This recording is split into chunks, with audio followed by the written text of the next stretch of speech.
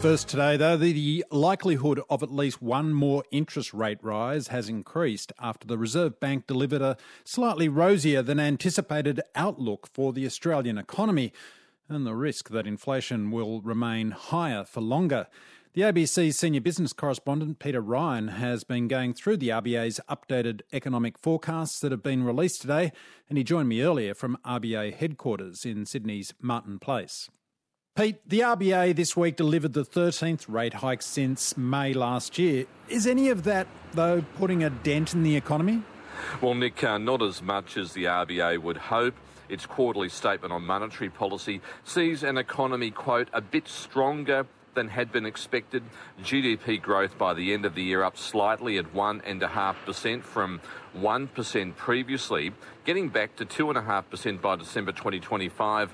Importantly, inflation, they say, is declining more gradually than previously forecast and won't be down from the current 5.4% to 3.5% until the end of next year. Now, the RBA, as we know, wants to get inflation back inside this 2 to 3% target band, and in the best case scenario, it won't get down to 3% until December 2025, so right at the top of the band even then, which underscores just how stubborn inflation is at the moment and how tough it is to pull inflation down. And what about unemployment? With that still historically low at around 3.5%, how critical is it for the jobless rate to rise as part of the task of taming inflation?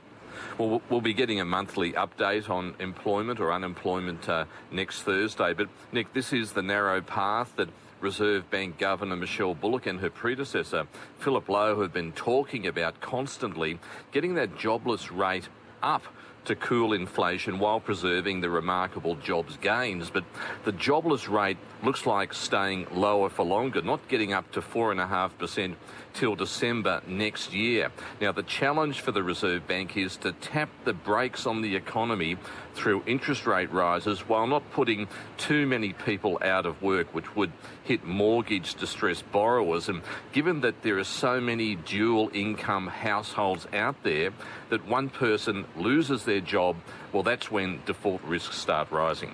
And the big question that will be on the minds of many Australians is how high could the official interest rate still go? Well, the RBA's cash rate is now 4.35% after Tuesday, but the statement sees it peaking at around 4.5%, which suggests one more rate rise at the very least.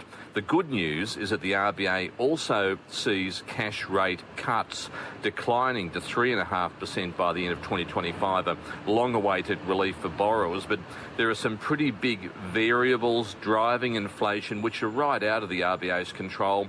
There was already the war in Ukraine, but they now see what's been described as an evolving situation in the Middle East with the Israel-Gaza war, which could drive crude oil prices and energy prices higher, meaning inflation potentially higher for longer.